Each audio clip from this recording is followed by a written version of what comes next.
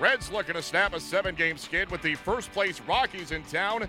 We picked this one up top 5. Game tied at 3, but the Rockies have a threat. 2-1 and 2 down for Ian Desmond. Gonzalez over at first, and that one looped into right field. It'll fall in a hit. They're going to wave around Reynolds. He will score. The Rockies have come up with a pair of runs against Adelman in the 5th. Senzatella, after Walters is walked intentionally to load him up. And a ball hit hard. Up the middle. Base hit Senzatella. 1 run will score. 2nd run comes home. He will score. He's not going to get Devin Mesoraco out to begin this inning. That is way back to the 2nd inning. Well, I mentioned earlier you don't get them all back in one swing. Well, I've changed my mind. You said to get it all back on one swing, Cowboy. Well, there you have it.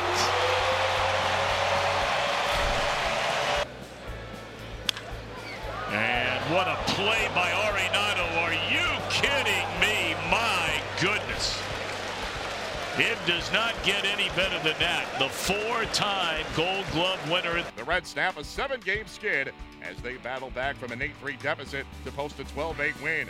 Asher Wojciechowski picks up his first career victory, 3 2/3 innings of scoreless relief, yielding just 1 hit. It was certainly looking like an 8th straight loss for the struggling Reds until they put up 9 unanswered runs to wipe out an 8-3 deficit.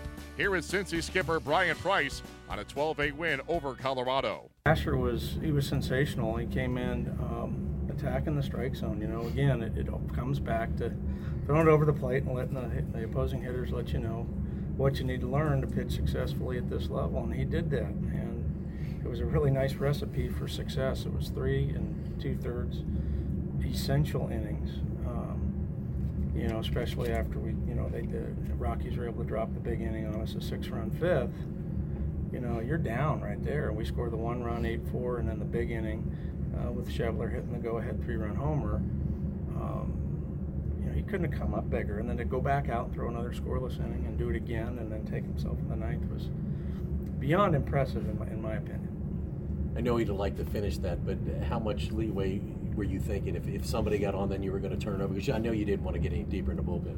Yeah, you know what? I mean, every extra out he could get that kept us from going to Iglesias. Iglesias was on basically from the 8th inning on. He would have been in that ball game if we had some trouble. By that time, we had extended the lead to 4, and Asher handled that so well. The thing was, you know, all the lefties are stacked at the bottom of their lineup, and the kid's pitching on 3 days rest, and I figured, you know, a base runner would be good to go get him. And with 2 outs, I go, you know what, they're all left-handed. All you need now, if I give him a second hitter and that guy gets on, is a base hit and a homer, and it's a tie ball game. And I just wanted to give Eggy more wiggle room in case he did give up a hit or 2 before getting the last out. Scoring runs has not been a big problem for you guys, and today you scored a lot, but then you also got some help from a guy that's been scuffling a little bit in Schebler, and then also Mesoraco coming off a couple of days off hitting the home run too. Yeah, we had some really nice offensive contributions, and some of them were, you know, it was like after the homer, you know, Schebler, you know, gets us to the pitcher spot. Now Wojo gets to hit in that situation. Probably would have hit anyway. Unfortunately, didn't have a whole lot of bullpen. So, but that's a big blow. But then you come back to the next inning and you get a walk and then a base hit by Jeanette, and then Billy lays down a bunt and beats it out, and then all of a sudden we're tacking on a couple more runs, and those add-on runs would make the difference to how that ball game ends up. Scott Schebler drilled a go-ahead 3-run shot in the 6th to give the Reds a 10-8 lead, their first advantage since an early 2-1 lead in the 3rd. Schebler shared his thoughts after the game. That's the beauty of this game is one swing can kind of change your day, and that's what it did, and it changed the momentum of the game, and it's just a big moment, and I was glad to just come through for the team.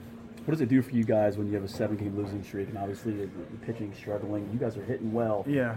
But to score this many runs, to kind of turn things around in a game like this with so many emotions, what does it do for you guys? Yeah, it's huge. You know, that 17-inning game or 18-inning game in San Fran, you know, if we win that, you know, maybe we rattle off 4 more wins. It's just kind of one of those deals. We ended up losing that game and kind of went on a little skid. So hopefully we're over that and we'll just get back to winning. Yeah, it's a season of ups and downs. How do you kind of take this game and make sure it gets you guys back on the right track again? Yeah, like you said, offensively, I think we've been really good.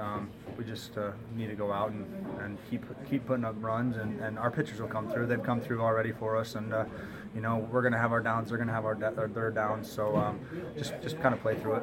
The Reds send Bronson Arroyo to the mound on Sunday as he squares off with Kyle Freeland.